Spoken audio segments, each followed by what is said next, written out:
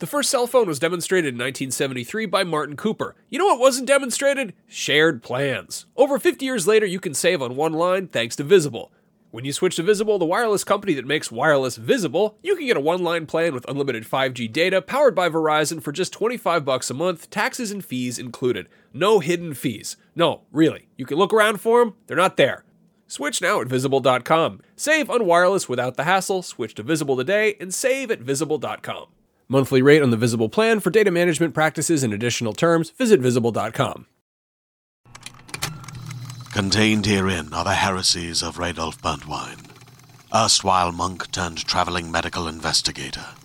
Join me as I uncover the blasphemous truth of a plague-ridden world, that ours is not a loving God, and we are not its favored children. The heresies of Radolf Burntwine, coming January 2nd, wherever podcasts are available. Do not underestimate the power of PlayStation.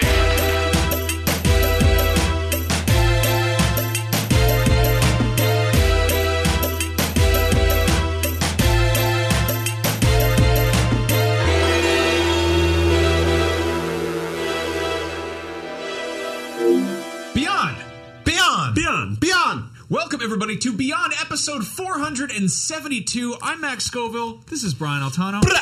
This is Marty Sleva. Ooh.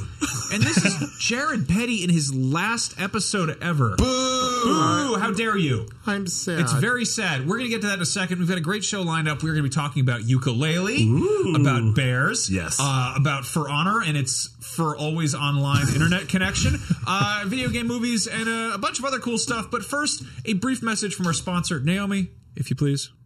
Thanks, Max. And this holiday season, World of Tanks and IGN is bringing you a special giveaway. You'll have a chance to win a PlayStation 4 and some World of Tanks goodies. To enter, head to this super festive link, go to IGN.com/BeyondGiveaway. All one word. And if you want to try World of Tanks, it's completely free to download for PS4, Xbox One, and Xbox 360. So come celebrate the holidays with IGN and World of Tanks. Warm wishes to you all. Back to you guys. Thank you, Naomi. All right, let's get into the show.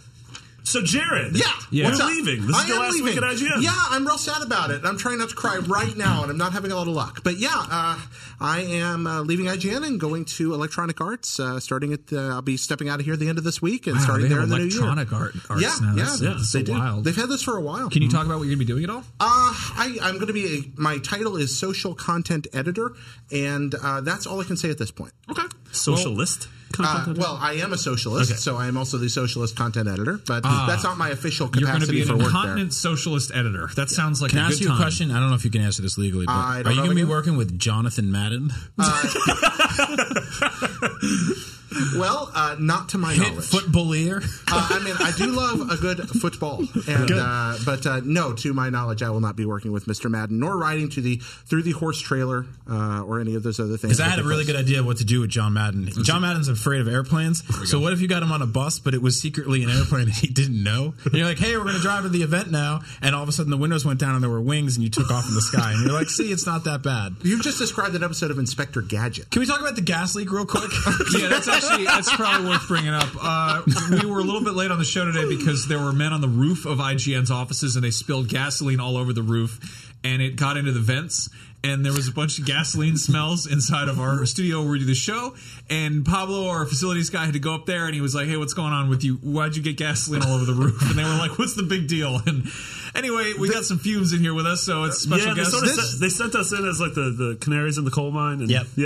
This is strangely like the second weirdest IGN roof story I've had since I worked here. The first being the day that episode 7 came out. I was here at like 5 in the morning. Beyond working. episode 7? No. Like Star Wars episode 7. So when Force Awakens is the day it's coming out, I'm sitting here. It's about 5 in the morning. I'm at my desk. It's really quiet. And there are dudes working on the roof doing construction. You can hear them walking around up there. And they're walking back and forth. And it's about 5:30 and I'm typing. And suddenly through the roof, one of the construction workers just screams, Star Wars! And then it gets real quiet again. All right. And that's it. And they go back to work, and that was it. I have no idea what the context of that What were was. you doing at work at 5 in the morning? It was this time of year, and I was working on guides.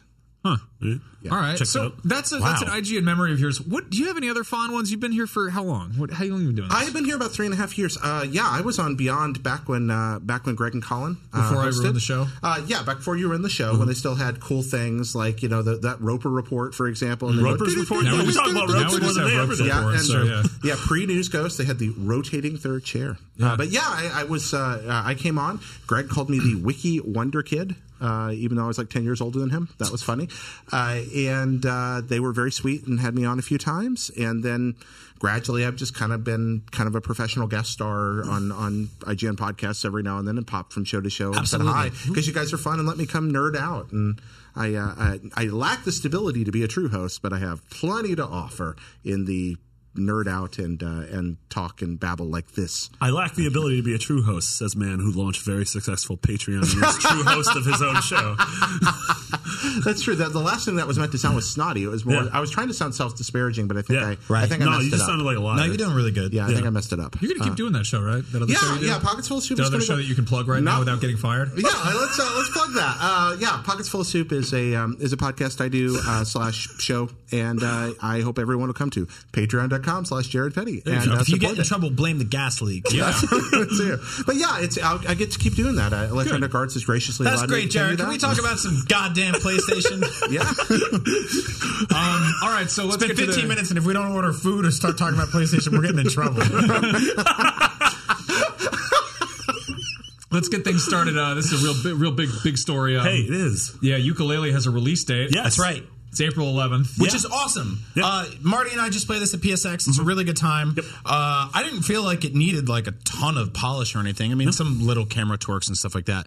But this is actually sort of a record for Kickstarter games. Because usually when you back a game on Kickstarter, it either never comes out, they take your money and start an island, or it comes out and it's bad, but it's like years later, right? Yeah. So this is actually... Or you get Broken Age. Yeah. But this, in terms of like actual like to the moment this got funded to the moment it's actually coming out is a pretty short release window. So and they've been super open with development and always sharing things. They had that the toy box that you could play around in, where you could just sort of like play around and play with the physics, the controls, and everything. And this is coming out in 4 months or so, 3 months, which is super exciting. I like to make fun of Banjo to make Marty sad, but I can't wait to play this. This looks like a really, really fun game. Yeah, it's a good time, and the Shovel Knight's in it. Isn't there that Trouser Snake in there? Yeah, there's a snake whose name's Trouser. Yeah, that's a clever bit of humor there. Yeah. I like that. Talking about the dingus. So they canceled the Wii U version, which and they're putting it on Switch, which I think we're going to get a lot of going forward. I mean, I feel like anybody who's working on a Wii U game in the last year and a half, which weren't many if you look at literally anything. I love that system, but I mean, it did not die a good death. Like I feel like, not to get into it real quick, but the difference between like Sony and Nintendo systems is that Sony systems, like, they don't have their last year and a half are rarely on life support. Yeah. Even the Vita, which we've been declaring dead for the last 2 years, got like 7 mentions at PSX. There are a bunch of games on the show floor. Even like PS3's like Swan Song were like GTA 5 and The Last of Us. PS2 had God of War 2 and Kingdom Hearts 2 and Okami. Well, Nintendo and PS3, even their successful systems, they tend to just kill. Yeah, I mean, they're just like one day it's like, we've stopped making games for this now. Yeah, I mean, like I've said it before on the show, I'm like optimistic about the Switch, but I don't really see it being a major threat to what Sony's doing right now. I mean, they just sold their 50 millionth PS4. They had the top selling system for the MPD for 2016. They had the top selling system of the month of the last month. They are riding on PSVR and the Slim and the Pro. That kind of stuff I think will coast them all the way into March. I mean, I could maybe see the Switch putting a dent in the first month with like that sort of like lapsed Nintendo fan type of thing. But I think Sony's going to hold down the fort and they're going to be okay for a while. I don't think Nintendo is positioning the Switch as a threat to the PS4. I don't think so either. I don't think that they are even trying to compete. It's a different animal. I think they're trying to create something cheap enough that you'll buy this as well. Yeah, well, that's they've positioned themselves for a while as sort of being that secondary console. Well, that's since the Wii. Yeah, so we'll see. Yeah. All right, so you mentioned Banjo-Kazooie there. That's a game about a bear. Yeah. Tekken 7 is another game that has not one but 2 bears, unless you don't consider Panda Bears bears, in which case there is only 1 bear in it. Also, real talk, it's a slow week because we're talking about Tekken. Yes. Yeah. I like Tekken because it's got a bunch of animals in it. I like that they were just kind of like, they're like, all right, we could have like another dude with weird hair, or we could just get a cool animal in there. A kangaroo? Put a little dinosaur. That dude made out of logs. Like, Yeah. The log man. Yeah. The bear, which his name is Kuma, which is Japanese for bear. Pretty good. That's kind of fun. That's kind of like Kairu in Chrono Trigger. It's like Frog. His name is Frog. Yeah. I love that. I like that. Yeah. But yeah, so let's use this as an opportunity to talk about bears, nature's animals. What's your favorite video game bear? Marty, go. Mine is Banjo because he has a backpack and he has a friend who's a bird, and they might have sex. I don't know. I don't think so. I don't think birds and bears can have sex, really, but I didn't think they have complementary bits. I bet you an ostrich could do that. I thought just Kazooie was swinging the different direction with that one. all right. Oh, I can't. Kazooie's a woman. That's what I'm saying. Yeah, and so she's okay. Yeah. Interesting. What about you, Brian? What's your I favorite? really like the bears in Tomb Raider, like the new one, because you can fight them. And I think they just did an amazing job of making you feel like they're terrifying. Like when you're like in a cave and a bear shows up, that's a threat. That's a big problem. Yeah. I think bears should be threatening in games. I think a lot of times they're very soft and they're lovable and they have pants or overalls or whatever. That's ridiculous. Yeah. Bears should be scary. Like, what about Winnie the Pooh? That man doesn't even wear pants. When he gets his ass stuck in that tree and they draw a face on it, it's terrifying. He had to get Christopher Robin to Fulton him. Yeah. He put on some active camo. Remember that. They did Fulton Winnie the Pooh. That's true. Yeah. What's your favorite bear, Max? I really like the specific bear in Far Cry 3 that I set on fire, and then he ran into a camp and set everyone else on fire. Those are great. Yeah. Ubisoft's good at bears. They do some good jobs with the bears in there. My favorite bear, I think, would be Bentley Bear from Crystal Castles. That's a good bear. Wonderful arcade game. He wears a magic hat. Wait, hold up. I want to change my answer. I want to say Sticky Bear of Sticky Bear Basket Bounce fame and Sticky Bear Teaches Math or whatever the hell it was called. Wow. Perfect. Yeah, I'm really glad. Bears and gaming. If we had this discussion 3 years ago, Naughty Bear would have been brought up. But I'm glad that era's past us. Kids, if you can ever find it's done? if you can ever find a Crystal Castles like arcade machine with a trackball, that game's great. But you have to have a trackball to play it right. It's not correct. I feel like you made up the game Crystal Castles in this whole oil spill. You played that, right? And the Exxon Valdez. They're on the Watch Dogs 2 No, that game's amazing. Like, it's one of the first video games with warp zones, and it has all kinds of great hidden secrets in it. Really early example of that kind of stuff. All right. Beautiful. Yeah. I played it. Without you here, no one's ever going to mention Crystal Castles. No, Max and I did a Let's Play of Crystal Castles on PS4. You can play Crystal Castles on your PS4. There's an Atari collection that just launched. Oh, yeah. Yeah. Is it that weird 2600 version, though? It's both. Okay, so the 2600 version is at least playable with a joystick. Like, I kind of like that weird version, but the arcade game's just so beautiful. And it's really happy little music and neat 3D effects that are it's a neat game. Hey, speaking of 3D, a game that has that is For Honor, which also has to be online always, even on single player. Why is this a thing?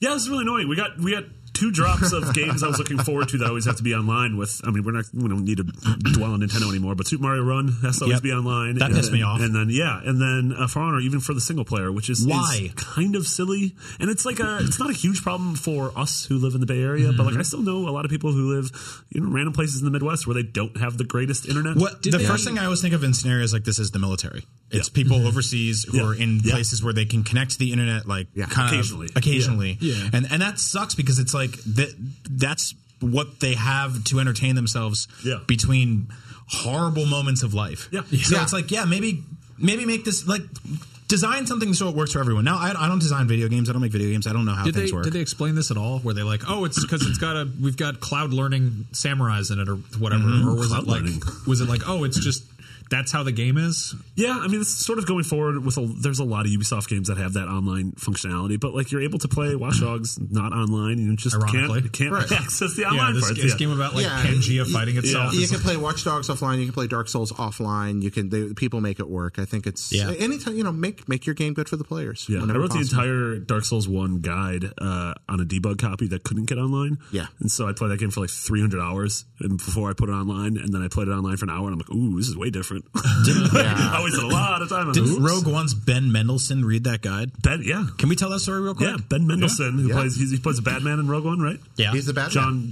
Admiral Batman, guy with the big cape. Yeah, that's not Darth Vader. He's director Kevin. Yeah, but when interviewed by IGN, he said that he was familiar with IGN because he's a big fan of Dark Souls, and he had a hard time getting through it, and so you need to look at the guide. Yep. So did he use the Marty Sleva guide? Did he use the Jared Petty Dark Souls 2 guide? Or I'm guessing he used the Brendan Graeber Dark Souls 3 guide. That's what I think. No, I'm guessing. No, it must have been mine.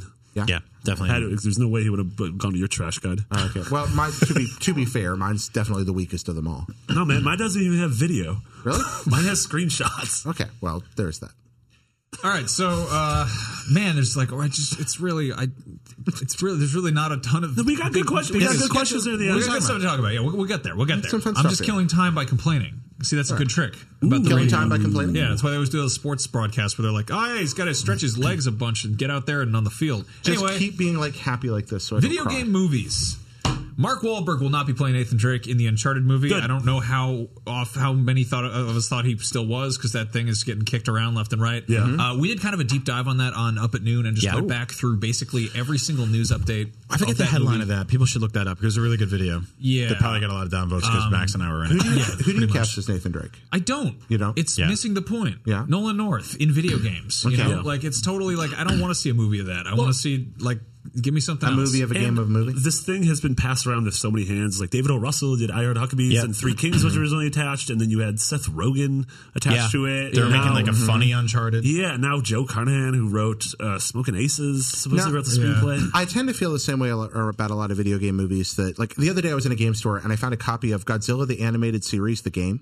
What? And Godzilla the Animated Series, the game. What was that? Yeah. What console was that on? Yeah, that was on Game Boy. Wow! So I found this the other day, and I'd never heard of it before then. And that was like the 90s. But it kind of made me think, like, a lot of video game movies are the same thing. It's turned around. Yeah. It's like, here's this thing that we love that's well developed, that's designed for a specific medium, and now we're converting it into something else. And for whatever reason, man, trying to hit all those touchstones and get it through the Hollywood production process and cast it just doesn't work out very often. The only really good video game movies are the ones that aren't about specific video game properties. You have Wreck-It Ralph. That's a great movie. You have Scott Pilgrim vs. the World. That's a great movie. Neither of those is about, it's not an adaptation of a specific video game. It's something they made up for the movie. Shut up, Sean. Paul Not W.S. talking about Anderson's Mortal Kombat, while it has a certain charm to it, is not a good motion picture. You have good documentaries, Indie Game, the movie, King of Kong. Those are wonderful. But again, those are about the process of development. They're about the people. They're not about adapting one story to a screen that maybe doesn't belong on a big screen. I don't know. I think you can do it, but I don't think it's been done yet. I would put it in the same category as taking a movie and turning it into a radio drama, which can be done. I mean, there's a Star Wars radio drama, but it's also like you're removing an entire dimension. Like, people like video games because they're interactive, not because they're great stories. Yeah.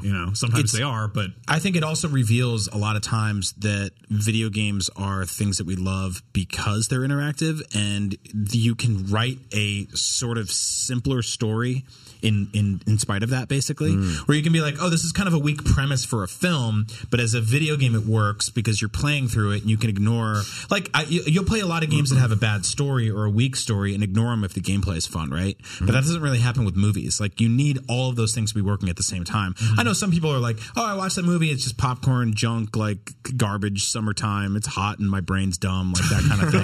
I hear a lot of excuses for bad movies, and that's fine. I've given them myself. I really like eating popcorn in dark rooms. In the hot, in the heat. Just give me some dumb stuff. Here's my theory is that, like, occasionally crappy movies make really good video games. Like Chronicles of Riddick comes to mind. Yeah. So what if, like, there's a really crappy video game out there that would make a great movie? Yeah, I mean, honestly. And we keep looking for that white whale, and we thought this year I was like, Warcraft's going to be good because Duncan Jones. Nope. And I was like, Ratchet & Clank's going to be good. Nope.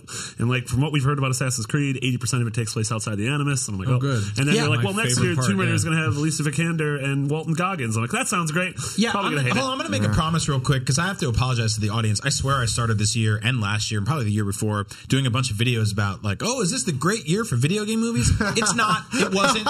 It won't be. So next year, I'm not doing any of that. Next year, I'm just going to be like, there's a bunch of video game movies out this year. Pause. Anyway, thanks for watching. Yeah. Like, I'm not going to editorialize it. I'm not going to be like, this year, Max and I did like so many rundowns. I'm up at noon being like, Assassin's Creed, watch all this other crap. And it's like, none of this actually comes out to be good. There's a Firewatch movie. That could be good. Yeah. It could. It might also suck. I maintain that the best format for video game movies is based on fighting games, because you've got a bunch of characters there who don't have a set, like, there are kind of like set relationships in like Street Fighter, and they've done a few movies of that, and they haven't been fantastic, but they have been fun.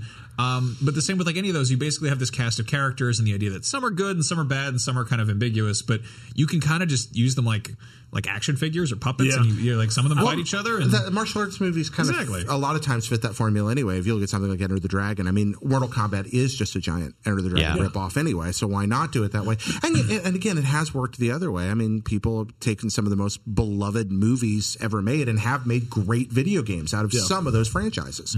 But I don't know what the missing ingredient is. I think that they should just add Capcom characters to the MCU, like put Mega Man in there and the man in underpants from Ghouls and Ghosts. Arthur.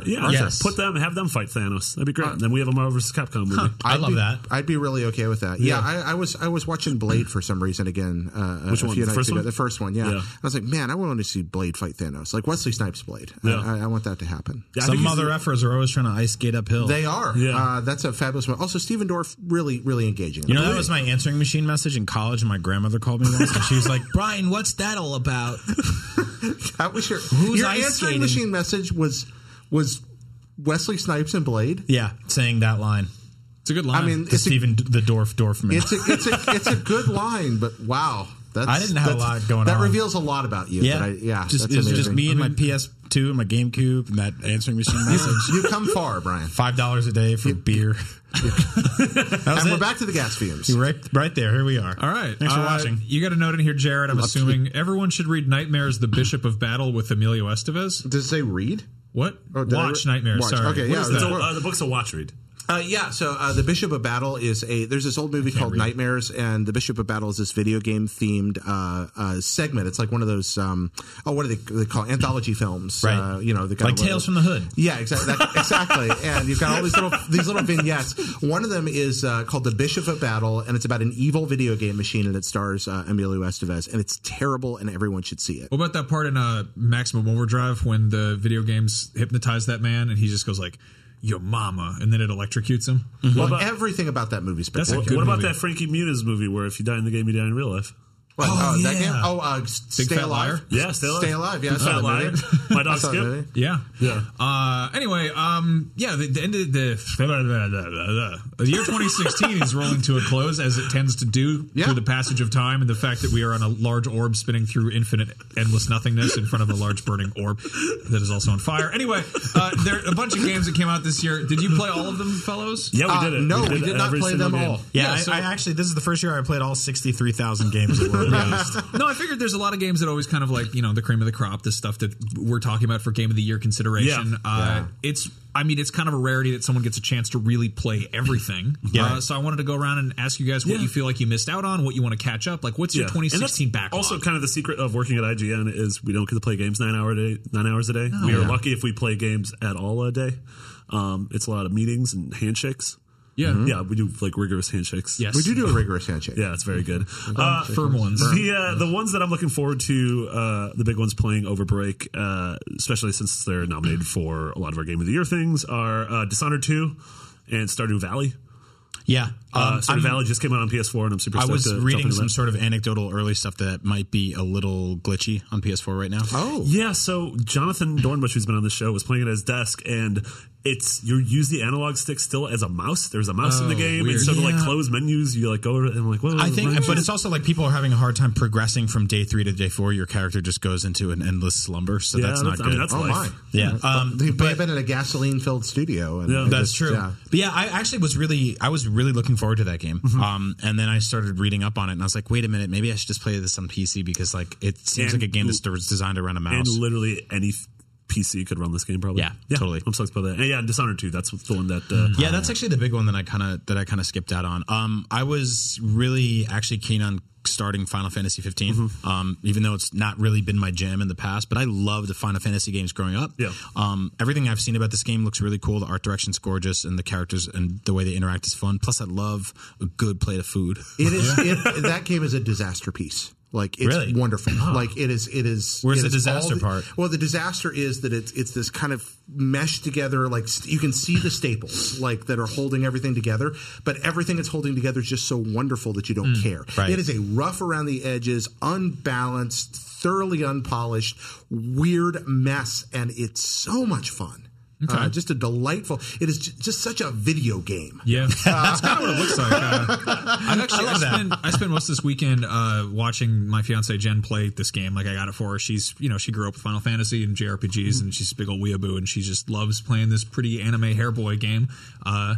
And I can't remember the last time that I was this entertained watching somebody else play a game, but I was just like sitting on the couch and just like staring at her kill these ugly scorpion dog things and have these boys like throw shade at each other and drive around in a car, and one of them takes bad pictures. And I'm like, this is so bizarre. And they make little sandwiches and stuff. Yeah, even the in-game advertising is delightful. Like they have this cup noodles quest where you're going to make like it's like, I sure could go for a delicious cup noodles. Cup noodles are delicious and they make me happy in my tummy. Anytime I have them, I have memories of that. Like, but they just play it up so much, and you get to the question. It's like, which ingredient would you like? Which one satisfies your hunger? Wow. But they just keep going with it till it becomes sort of like the Wayne's World thing, where they're handing the chips over. Yeah. But there's an individual quest for each ingredient. That's like awesome. You can choose. They didn't just shoehorn it in. They went to a lot of trouble to make this, and the dialogue is so on the nose that eventually you start laughing. Yeah, and it's well done. It's very thoughtful and intentional. And it's like, well,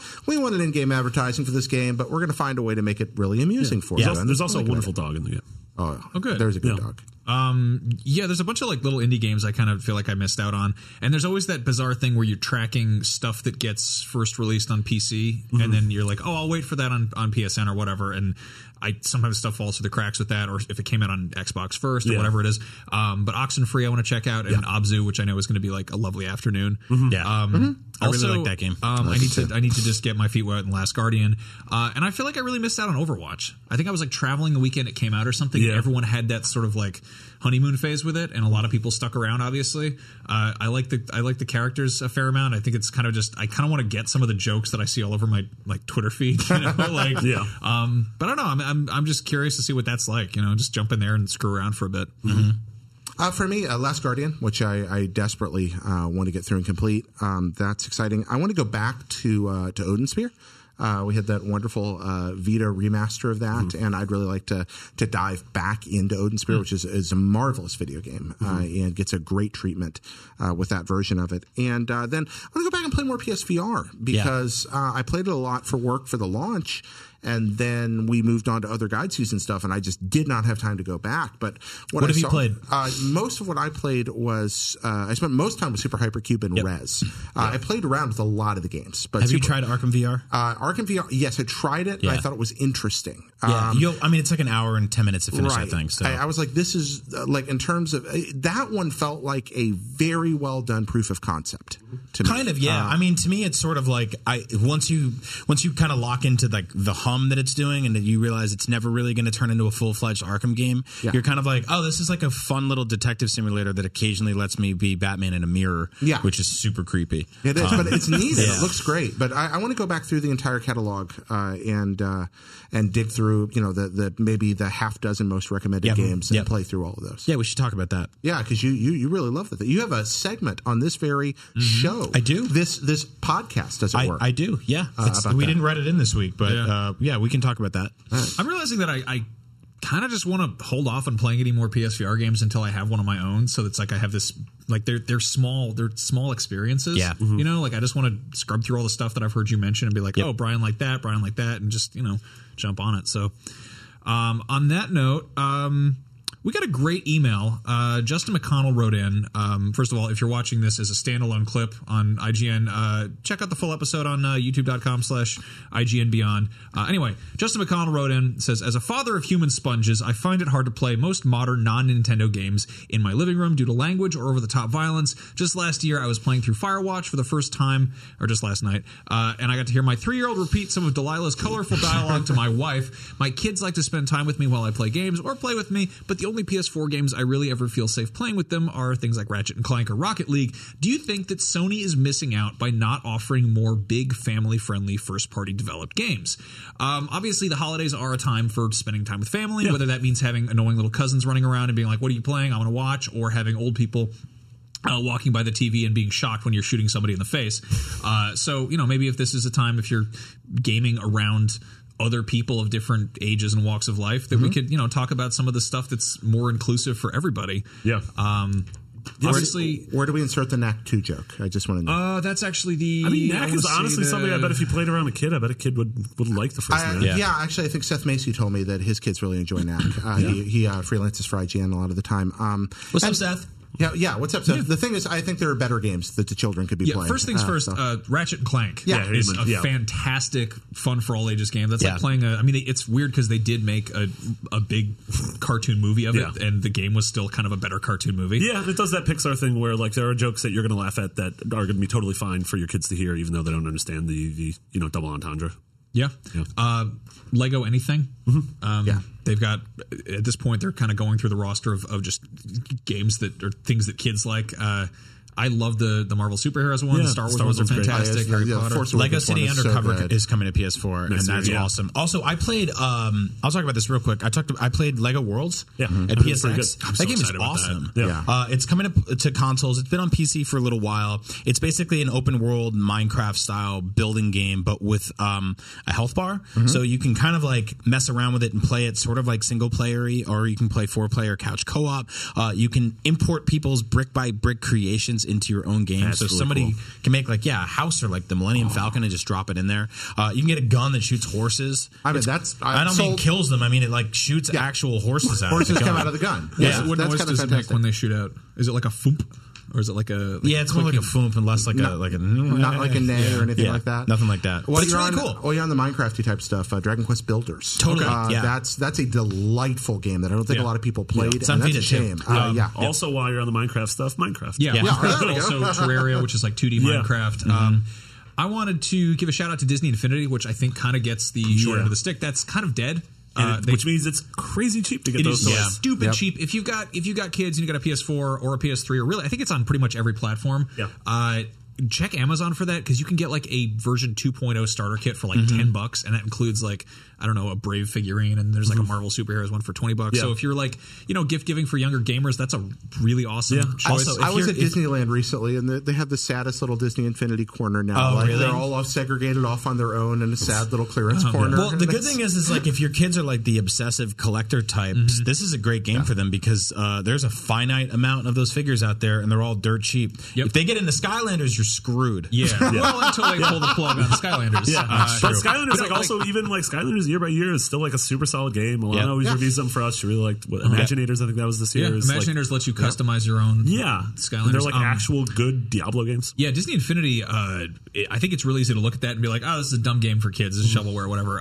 It's totally not. That was developed by like Ninja Theory, who did Devil May Cry. They did the sword mechanics for the prequel Star Wars stuff, and then there's like. The guys who did Sleeping Dogs did this kind of like Marvel superhero Super Smash Brothers type thing, and I think the only thing that doesn't work on that is sort of the online functionality with like sandbox mode. But that's like it makes me wish I had kids so I could like play it with them. But I should probably just If only he had an excuse to buy more Star Wars. Yeah, right. Video games. Exactly. One of these days. Skylanders, obviously, Little Big Planet and Tearaway are both wonderful. Yeah, Tearaway. Tearaway. What is it? What's it called? Like the Tearaway, Unfolded. Unfolded, Big Picture Edition or whatever. Yep. Minecraft, Terraria. We talked about that. Towerfall is like kind of like an 8-bit Smash Bros type thing. Yeah, Towerfall is one of the best games on PlayStation 4 still. The Ouya's entire existence was justified by Towerfall. Ouya. Well, what's happening here? You remember the Ouya? Yeah, you're just saying it like a weird dude. Ouya. How are you supposed to say it? Not like Francis Why was that McDormand your hang-up and not the fact Ouya? that he says that its existence was justified by one game? Yeah, and that was Towerfall, which that was the one I was taking the problem What about that frog game? There was that Insert frog game. Knack 2 joke here. There's the Knack 2 joke. Okay, there we go. We mentioned it, Stardew Valley. Yeah. That's a great one to play with your kids around. Someone just wrote sports. Yeah, well, I put that in there. Because sports games are another thing you can play often with your kids, and if not, the question in his original letter is, "Hey, what can I play with my kids around?" Yeah. Well, sports games are no one's gonna do a kind of hard inherently G-rated, and a lot of them are really fun. What are you talking about? Those men all use drugs and get in trouble. Remember that one NFL game remember the NFL game that came out where like people would take drugs? Yeah, they had like the story about it. It wasn't NFL licensed. But, I think I remember this. It wasn't like Jeez, I remember this game. Bad boys. Windjammers. That's coming up soon. That's a Frisbee game. That is the Frisbee game. Okay. That game is so good. That is the greatest event to come out of PSX was the announcement of Windjammers. Yeah. Move over, Last of Us Part 2. I would rather play Windjammers than The Last of Us any day of the week. What? The game's in. Well, you can't. Hey, do me a favor and quit your job. All right. Fighting games? ? Obviously, Mortal Kombat has people's spines getting ripped out, so maybe skip that one. But something like Marvel vs. Capcom or Street Fighter V, I think that's okay. They're pretty vanilla. It's kind of like just playing Dragon Ball Z. So and A Boy and His Blob was in there too. That's a great PS4. Blob, that's on PS4 now, and that's a wonderful game to play with your kids. There's Rez. Unless your children are frightened by colors and polygons, that's probably Rez is a game about conception. Yeah. You're a little sperm trying to get to an egg. It is about that. That's just a heads up, though, PSVR is not meant for people under 12, so be careful with that. Can you play that offline? Yeah, play that. But what's the point? It's awesome in VR. If you're 12 and you're listening to this, sneak downstairs and put on Daddy's VR helmet and go blind. It's so cool. Am I allowed to say Battlefront is on there? Battlefront, what is that? Is that T-rated? Yeah, is it M-rated? Or is it? I don't know about that, man. That's the game about running around shooting people. Yeah, it's still a first-person shooter. Technically, Uncharted's T-rated too. But I wouldn't. Final Fantasy 15's language is very mild and violence generally isn't too nasty, though it can be scary. It's also an incredibly dense, systems-heavy RPG, and I was, playing Final Fantasy VI with friends when I was in 4th grade, so maybe that's a thing. But you can also put on subtitles, and if your kids don't speak Japanese, they don't know what's going on. Hey, there we go. Yeah. I put the section for artsy-fartsy but generally G-rated games, such as Journey, which is about scarf people who don't stab anything. Or Flower or Flow. Yeah, there's those two. There's The Witness, which is very difficult, but, beautiful and quiet and peaceful and all that. Proteus is one of my favorites. It's not really a game. It's kind of a weird, psychedelic thing, but you could probably put that in the hands of a 3-year-old and see what they do. You just walk around and look for an owl. And there's Abzu, which is what happens if Scarf Boy from Journey went under the sea. The Witness again, because clearly we're having a great productive day here at IGN.com. The Last Guardian? Yeah, I think you could. I think you could. I mean, if you've How got that. How old's a kid? I don't know. There's no actual child here. I'm just saying, like, hypothetically. Well, again, the idea is you're playing it with them in the room. His original question wasn't just what can I play with my kid. It's what can I play with my kid in the room. I think if you can handle that horse dying in the never-ending story. Hell out of that poor dog. If you can handle that horse dying in the never-ending story, then you can handle that. Yeah, I mean, that's that whole like logic of like, are we talking about like what's safe for kids in 2016 or what was safe for kids when we were kids? Like because we also had like the kids in the Goonies saying like stuff that you will get fired for saying in 2016. But that horse drowned because he was so sad, and that was the worst. Like, no, he drowned because there was mud. It was mud. You shouldn't make a horse swim in mud.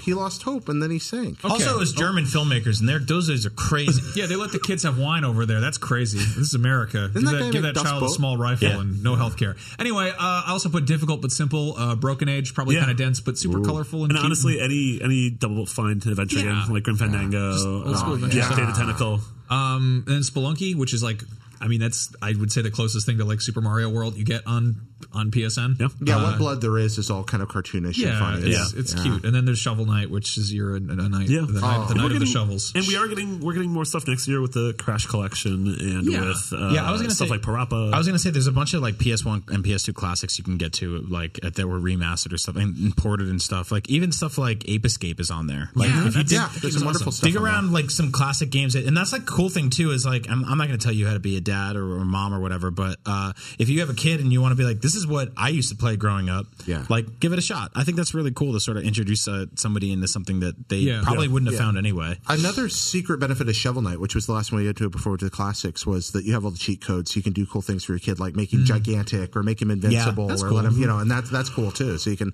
play around and just change the game up constantly. It's also a good way to teach a kid about retro games you might have grown up on without like breaking out old hardware or making them put up with something that's really old and obtuse, because that is an awesome just sort of like mixtape of just cool ideas that we grew up with in the 80s and 90s. I love Shovel Knight. Shovel Knight is one of the best video games to be released while I worked here. And the last one I want to talk about in Resident Evil 7, it's about a family who makes love to the dead.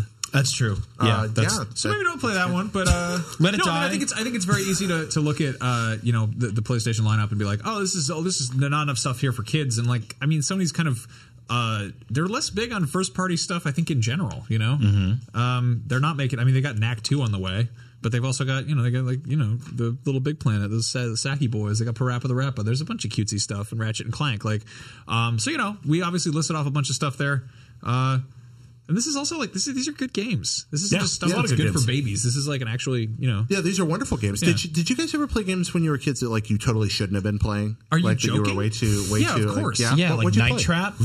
Night Trap? Yeah, I played Night Trap at my friend's house. Right, but like, did you find Night Trap like threatening? I didn't know what was happening until like a year or two later. I read an article about how there was like a lot of bad stuff happening in that game. Okay. I mean, I was playing Duke Nukem 3D when I was like 11, maybe. I don't know. I also played Pit Fighter as a kid, which I knew like that game wasn't really bad, but I knew there was something weird and like it took place in like an underground like Taiwanese subterfuge where a bunch of dudes were just like getting drunk and smoking and hitting women and stuff. The most terrifying thing about that game was the control. Yeah, it was really bad. Also, we're 472 episodes in the show, and I think that's the first time anyone said subterfuge. That's my new thing. I'm going to start doing that a lot in 2017. Just saying words and hoping that they fit. Yep. All right. Juxtapose. That's definitely not my new thing.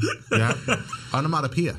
Who do Rapid Fire? Time for Rapid Fire. Rapid Fire is, of course, the segment of the show in which we get a bunch of questions from either our Facebook group, which is facebook.com/group/podcastbeyond, or the comments on our lovely IGN YouTube channel, or IGN Beyond YouTube channel, which is youtube.com/IGN Beyond. Luke Christian, Jack Russell Morgan, pick one. Whoa, says, what a name. Jared, what's the thing you're most grateful for from your time at IGN? Oh, it's for me. This Narcissism edition. Yeah, there's a lot. There's a lot. I kind of told the group that this was your last episode, so we tailored a lot of the questions around you, including one about snacking. Oh, I'm really excited about that. Fat joke. Looking ahead. Fat joke. Doing a fat joke because I'm fat. I can do that. What was the question again? What's the thing you're most grateful for from your time at IGN? He has a weird comma in the middle of that. All right, without taking it down too long a road, I mean that one's so easy for me. As you know, the people in the Beyond community largely know, the worst thing that's ever happened to me in my life happened outside of IGN while I was working here in the accident where my wife and I were hit by an impaired driver, and everything fell apart. And at every layer and every level, from the people in this room to people that have moved on to do other things, and Greg and Colin and Tim and Nick and Kevin, to people in Unlocked, to my bosses here, to my friends here, to people I barely knew here, to the people writing some of these letters and the people in that Facebook group and folks that have moved on, good friends like Chris and Ryan. Everybody picked me up and carried me for months and months and months through that. And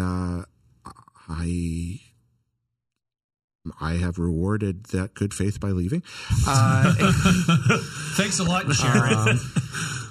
But that picking you up was very difficult, by the way. That was it took that many people to do it. That was hands down transformative. I think the capstone on that was actually Beyond 400. Yeah. Where you guys were kind enough to have me come down for a minute and say hi to that room full of Beyond fans and sit down with you. And it felt cathartic. My wife is getting better. My life was getting better. I was starting to be a little more together mentally again. I realized that financial ruin was not immediately going to fall upon me. And I walked onto that stage and felt so welcomed and loved by so many people that I didn't really understand why they chose to be so kind. They just did. And I was surrounded by friends on stage with you guys. And I walked away from that evening a different person. I think that was the beginning of getting better. I don't know if I've ever told you that. You're a really easy dude to love because you're incredibly nice. Mm-hmm. And I think that's why I understand why you're sort of still confused and sort of like a little surprised by the kindness that you've received, but it's because you've given that out tenfold. Mm-hmm. in every appearance you've made, every conversation you've had, every video I've ever been in with you, that you weird ass dude, you have been just so wonderful and sweet and kind and loving, and I'm gonna miss the shit out of you. Thank you. You can put a cat sound over that. Yeah. Thank you. No, like I think it's not fair to a lot of other people I work with. I've met a lot of wonderful people working at IGN, but you're a very, very special guy. Mm-hmm. And it's been really cool getting to know you. And it's going to be, it's going to be a different place without you around here. You big blubbery baby. I'm not crying. I did. See, there's no tears. You got to make me one promise. I don't know what you've been doing today, like snowflake crafts or something, but there is actually a tiny piece of glitter on your eyelash. Yeah, it's on your head too. I don't want to say anything. You put on that frozen eyeliner I got you for Secret Santa? I think there's glitter on my pillow at home because, like, for the last 3 or 4 days, I've had glitter on my head, and I've been showering regularly, so I'm not sure where it's coming from. All right, well, that's weird. People keep spotting glitter. I think there may be pillow glitter. Well, enough of that glowing, sappy garbage. Right. Kevin Atteridge says, what is one thing at IGN that Jared will not miss at all thanks? My goodness. The gasoline smell? The gasoline smell. Glitter mail that gets dumped on your head every day. I really, really like working here. I think I will not miss my own desk, which I've transformed into a wasteland. Yeah. Dude, it's a squatter's desk. What is really that over there? Yeah. You pulled out an Amazon box that was full of receipts from some guy who nobody could identify from the old Brisbane office? Yeah, from several years ago. I don't really know what happened over there, but it's kind of become my terrifying hoarding corner. Yeah. I have been excavating, and it really is like archaeological strata. I mean, I keep finding I've dug down to Eric Estrada's brother. Yeah, I've dug through senior editor down to associate editor, and now I'm finding my first week here. When you first got here? I'm finding stuff under everything that I got my first week here. Cracker Barrel receipt. You came up that Cracker Barrel receipt from working on the guide at Cracker Barrel. Yeah, that was when I was still for one up, I think, wasn't it? Yesterday, and you gave me LucasArts company store catalog from 1999. Yeah. And then today you came up and gave me a pair of blue blockers. So I would guess you're around 1993 at this point. You gave me a Jar Jar Binks video game CD-ROM yesterday. That was fun. It's save some of this for White Elephant, dude. I got my White Elephant gift. It's a good one too. Is it booze? Is it partially? Partially, yes. It's booze plus one. What? I just got regular booze. It's a combo gift. See, I didn't realize you could do plus one. Johnny Down says, what are your personal top 3 favorite pieces of work you've ever been a part of during your time at IGN? Question. That's a great question. The first one's easy. My boss, Sam Claiborne, can be a lot of fun, and he allowed me to take our... We did a thing years ago where we all talked about our personal favorite games. Not all of us. I got canceled before. They killed that series before I could do mine. Yeah. Well, anyway, I'll do it right now. Number 100, The Lion King for Genesis. That's not one of your 100 favorite games. That game sucks. It's really bad. Yeah, I jump around in those giraffe heads. It's not fun. So I did my top 67 because that was how many I came up with for that list. But you couldn't have thought of 2 more, dude? I could have.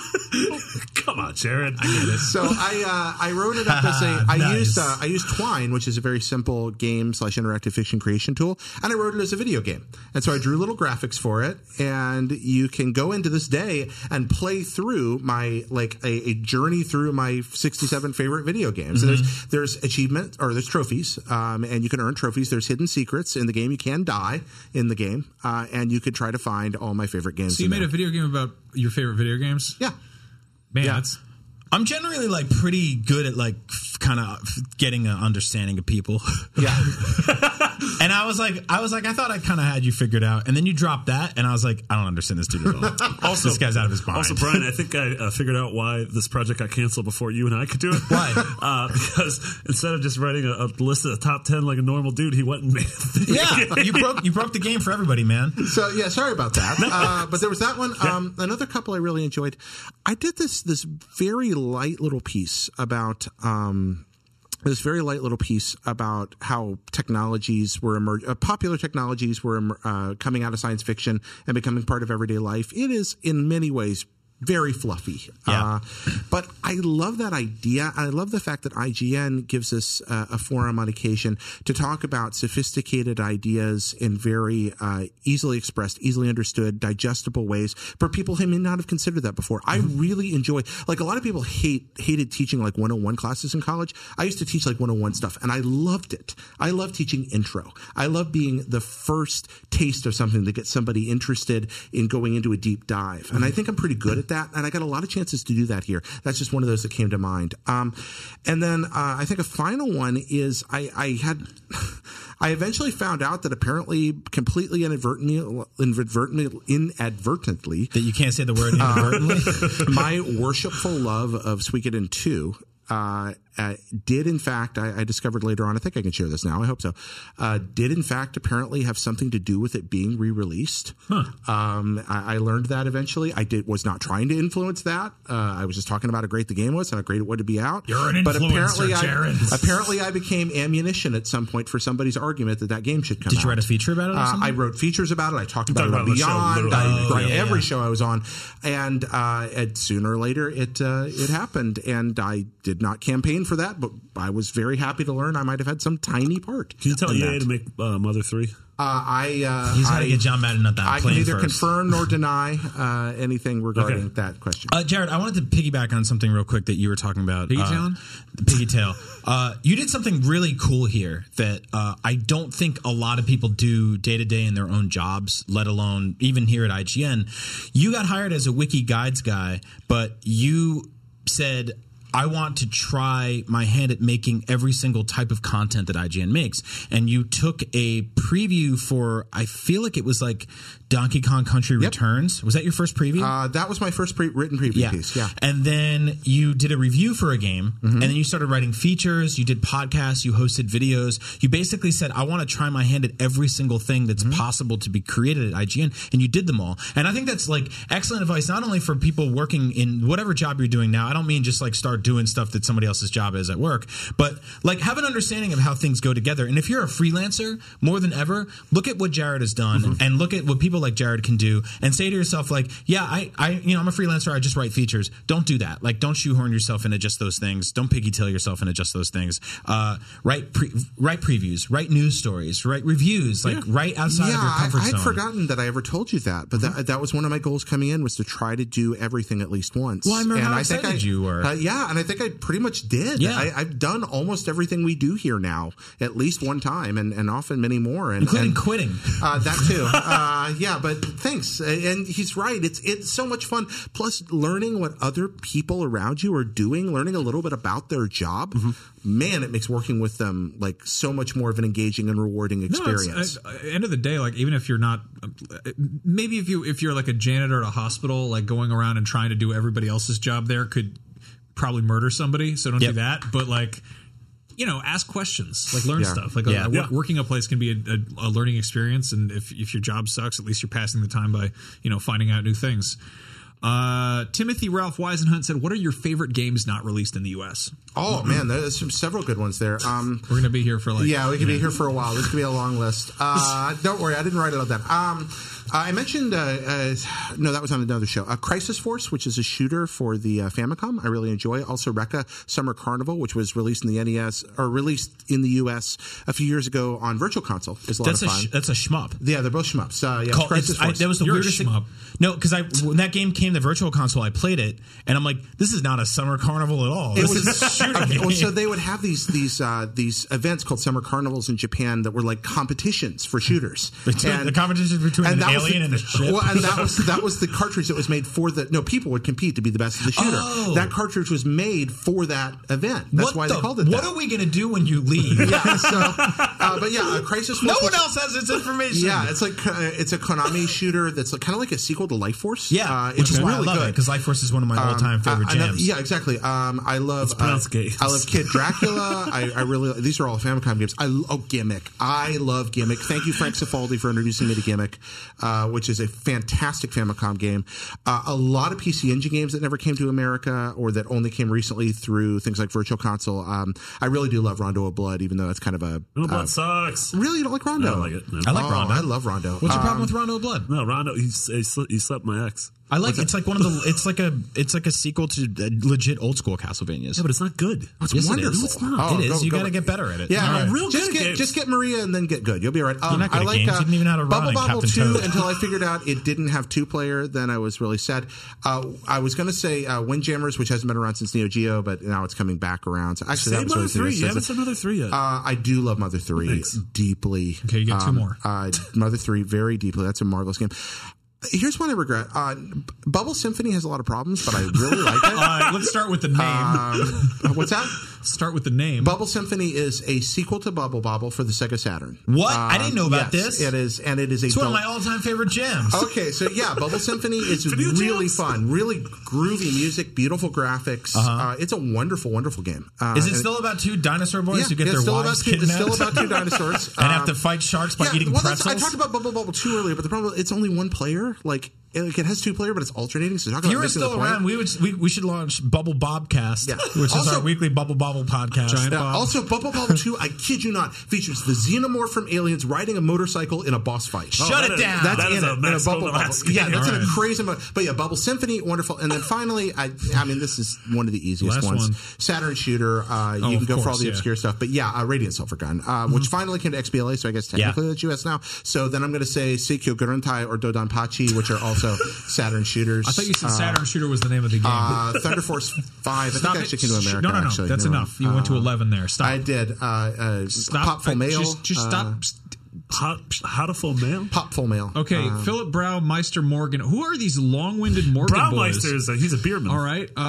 With The Last of Us Part 2 being revealed, there are many story theories floating about, but not much talk. Words. Not much talk about gameplay. What new gameplay features would you like to see? Personally, I would like an element I noticed in Left Behind where you could hide and actually play off the infected against human bad guys and make them kill each other while sitting back. Yeah, I love that. All the best, Jared. You'll be missed. Okay, when I read Left Behind, I just saw the Nicolas Cage movie in my head first. It's definitely about that. Definitely not about The Last of Us DLC. That would be very strange. I hope Ellie's learned to swim in the 5 years in between these games, because if I need to pull another pallet across a body of water, if you learn how to play guitar and you get a tattoo in like a world that's basically made of tetanus, and you don't know how to swim, like what's wrong with you? My fear is that so many people have made that can't swim joke that a third of that game is going to be underwater now.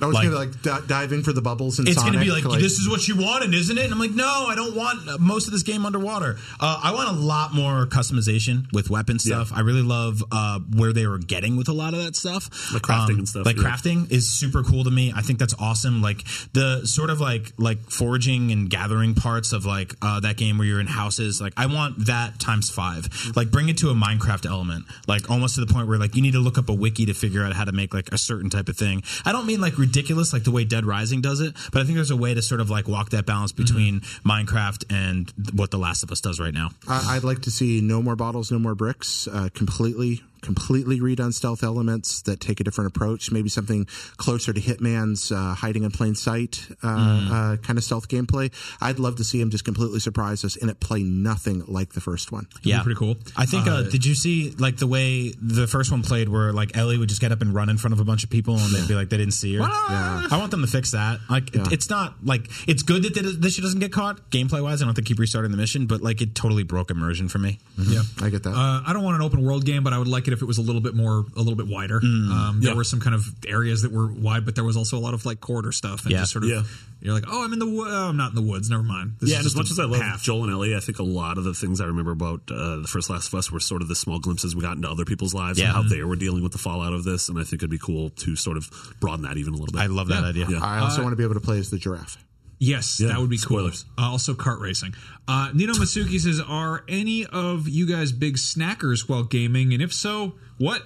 I like chips, so obviously my controllers are disgusting. This is a great internet statement. Max and I were laughing at this question before, and I was like, I got to put this in the show. Yeah, it's beautiful. I don't eat while playing video games. At all? Separation of church and state. The only time I do it is at work when I'm at my desk and I'm working through lunch, in which case, even then, usually I put down the controller, wolf the food down in like 5 minutes, and go back to playing. I don't like getting gross stuff on my controller, and I eat like a churl, like I'm just a freaking barbarian. Who's and that? So, who was that, man? Yeah, and so a churl. To say squirrel? No, a churl's like Cheryl? No, are you mispronouncing the word churro? No, churl. Like a little, a churl? Is that like a Chinese squirrel? A churl. No, it's none of those things. How about we stop guessing? You tell us what a churl is. No, it's like an unsophisticated person. Oh. And like a mess? I'm a total mess. I eat my lunch and I'm like wearing it. So I put the controller down, I get it all over me gross, then I like bathe my body in paper towels, and then I play the game some more. Wow, you love showers. I'm really glad over the last 3 years I haven't witnessed any of this. I know. Yeah, I eat a lot while I'm just playing video games. I'm not super messy, I guess. I don't know. Yeah. I'm sure my controllers are disgusting just on the basis that they're a thing that'll hold for hours on end, you know? There's probably all kinds I clean of mine weird... a lot. I use a lot of like those what do they call them? There's like that plastic tube with like disinfectant rags, and they always get stuck at the bottom. Oh, yeah, I don't like that. Or if you accidentally leave it open, they dry out, and you just got a bunch of dumb cloths. It's just you can also just take a paper clip or like a nail scissors or whatever and go around the edge and get all that disgusting get that crap gunk out. I remember back when I first got my Wii back in 2006, I would record episodes of Aqua Teen on my TiVo because they're 11 minutes long, and I would save them specifically for like long Saturdays where I was playing through Twilight Princess, and then I'd like stop because it was time to eat, put on an episode of Aqua Teen, eat a sandwich, and that was about 11 minutes, and then get right back to the game. And that's what they were there for. I love cheddar goldfish. I think about them almost every day. Oh, they are so There's good. probably like, I would say probably 4 out of 5 days a week I get off the train and I walk by Walgreens. I'm like, I'm going to go in there and get some cheddar goldfish. And I keep walking. I go right by it. But I don't have that kind of self-control. Like if you gave me cheddar goldfish right now, I'd eat the whole bag. I don't even need a video game there. What about those cartons they come in? Do you ever just take those like milk cartons? Yeah, the milk cartons full of cheddar goldfish. Yeah, incredible. And there's like missing fish on the back of it. Have you seen this fish? Yes, I have, sir. He's in my mouth. Also, I don't think I eat a lot. I just do a good drink. We definitely do a lot of drinking.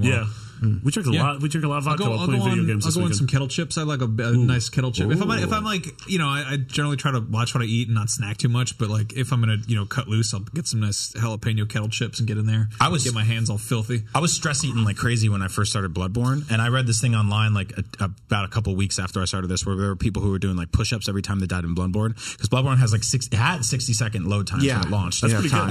So I would like die and then just get up and go in the other room, eat a whole half a bag of like cheddar goldfish, and go back, sit down, play again. Some ugly ass horse mutant monster would chop off my leg and run back out, eat the rest of the cheddar goldfish. Also, you're really gunning for that sponsor. Cheddar goldfish? I love cheddar goldfish. The fish you can taste.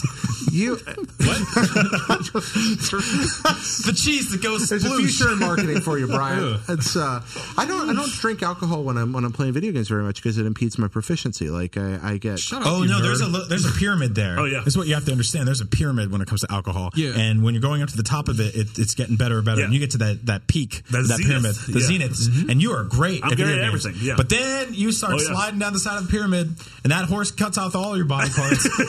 Also, you can play a game that's not hard, like you play a game where you're just having a good time. Just like set that bear on fire in Far Cry, watch it run around, do some stuff. Well, I mean, that's always a fun thing. But that's a good IGN video. I mean, when you do that, you want to hit that capture button, take it back to work, be like, hey, I made this cool thing happen, make a video out of it. Shut up! You don't work here anymore. You don't have to do that. Turn it off.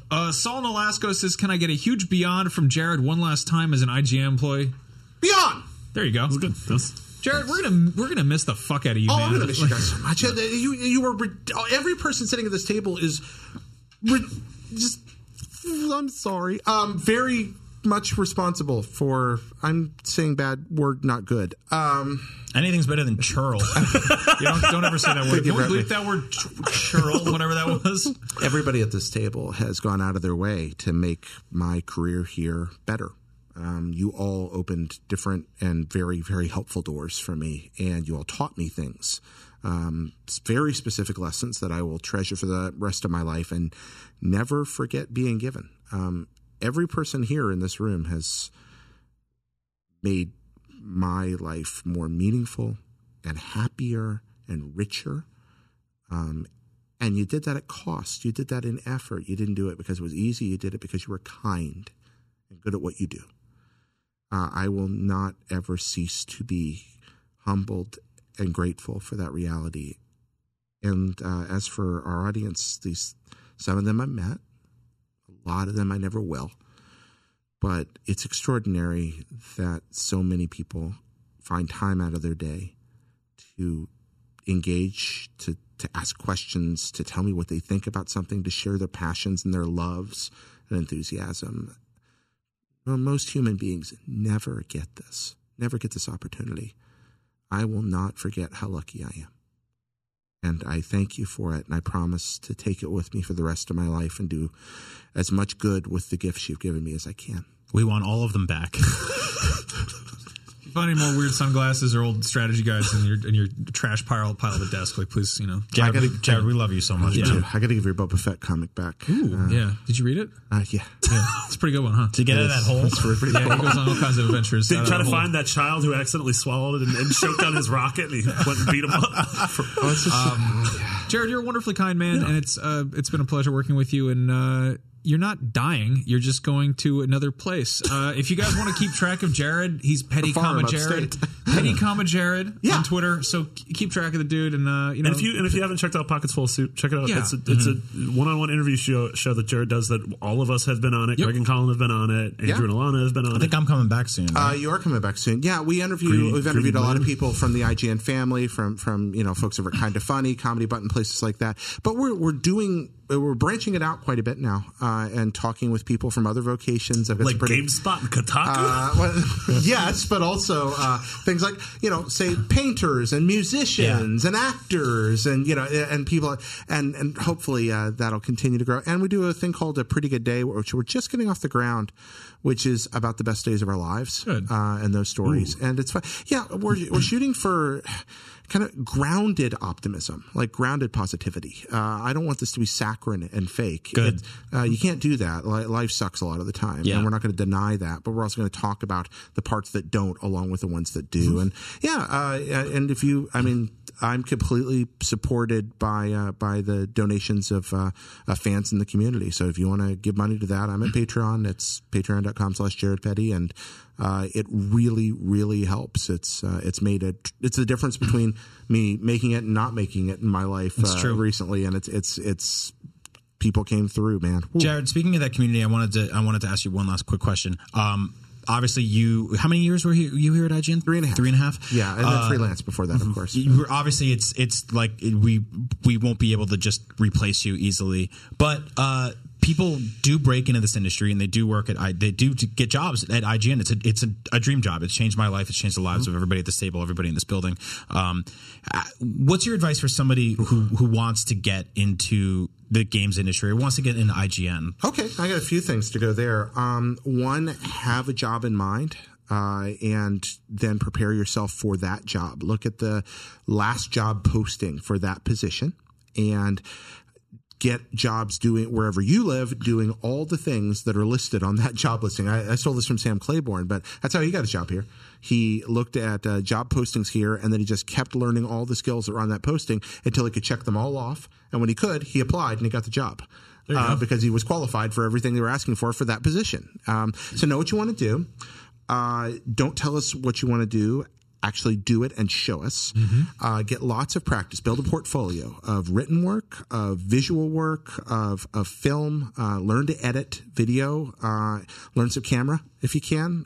Practice in front of a video, and don't do exactly the same thing everyone else does. It doesn't be hey guys. I've done it too. I'm guilty of it. But just keep it concise and palatable and good. Make something, put it out there. Take a look at it, show it to people you trust, listen to those smart people, hear their criticism, and improve. Go back and do it again and make it better. And just keep making it better. And make the kinds of things that we make and do them in a smart, good, clean way. Put them together, and when you've got that portfolio constructed of things you're really proud of, get them in front of somebody here at the time they're looking for someone. And there's a very good chance you're going to get noticed. Make your cover letters concise and congenial and professional. Yep. Don't print it on a cake, because people will just eat the cake and then they won't know how to email you. It's literally happens. It's happened. Actually, it's a real thing. It's a good cake. And do connect here, but don't. It's okay to meet people here at the events and be like, hey, and ask for advice. That's all right. Nobody's hurt by that. We don't get tired of hearing people say, how do I break into this? We were there ourselves at one point. Also understand something very important, and I hate saying this part. There are more people who are capable of doing the jobs that we do than there are jobs that we do. You can do everything right and not get a job doing this. You really can. You can be good enough and not make it. You need to know that. You need to know the risk you're taking. You need to understand that this dream is something that you may not achieve despite doing everything right. And you need to realize that before you start. Kind of the inverse of it's a dirty job, but somebody's got to do it. It's kind of like it's a really fun job, so everybody wants to do it. Exactly. So yeah, on that note, Jared, we love you. Thank you so much for joining us. And Thank you, Max, and thank you, Brian. Thank you, Marty, and again, I want to thank Alana and Andrew also have been extraordinary. They're not here, and I'd be remiss not to mention Greg and Colin, who first brought me onto the show. It's one of the very first things I did outside of Wikis at IGN, and it was pathfinding for me, and I'll never cease to be grateful. Like I said, Jared's on Twitter. He's Petty Comma Jared. I'm Max Scoville. Brian is Agent Bizzle, and Marty is McBiggity's with 2 G's and 2 T's. I'm actually changing it to Charles. Also, that's the last piece of advice. Don't use that word. Don't use the word Charles. Charles. Charles is the name of a character in a novel I'm going to finish. Okay, you can stop all that's the recording stuff We're now. going to just end the show, and that's it. That's the end of the show. We'll be back next week. I think we're going to get drunk or something and talk about Christmas and how it's fun or whatever. But, from us beyond to you, we love you, and, have a good one. Beyond. Hey there, this is Justin Bartha. I made a funny new podcast, King of the Egg Cream. It has the greatest cast in the history of podcasts with actors like Louis Black. I'm torn by my feelings for 2 women. Bobby Cannavale. You can eat it, or if someone hits you, you can put it on your cut. Melanie Linsky. I wonder what these marvelous things are that look just like boiled chicken feet. Jason Ritter. I can break things and pick locks and kill people. Michael Stuhlbarg. The whole point is to inspire people that they should make themselves better. Ari Grainer. No, don't whet its appetite. What are you, an idiot? Me, Justin Bartha. That's not just any egg cream, that's a Lemke's special. And all narrated by the hilarious Richard Kind. This is the story of Harry Dalowitz and how he rose from nothing to become New York's King of the Egg Cream. So if you like funny true stories, come listen to King of the Egg Cream, available wherever you get your podcasts.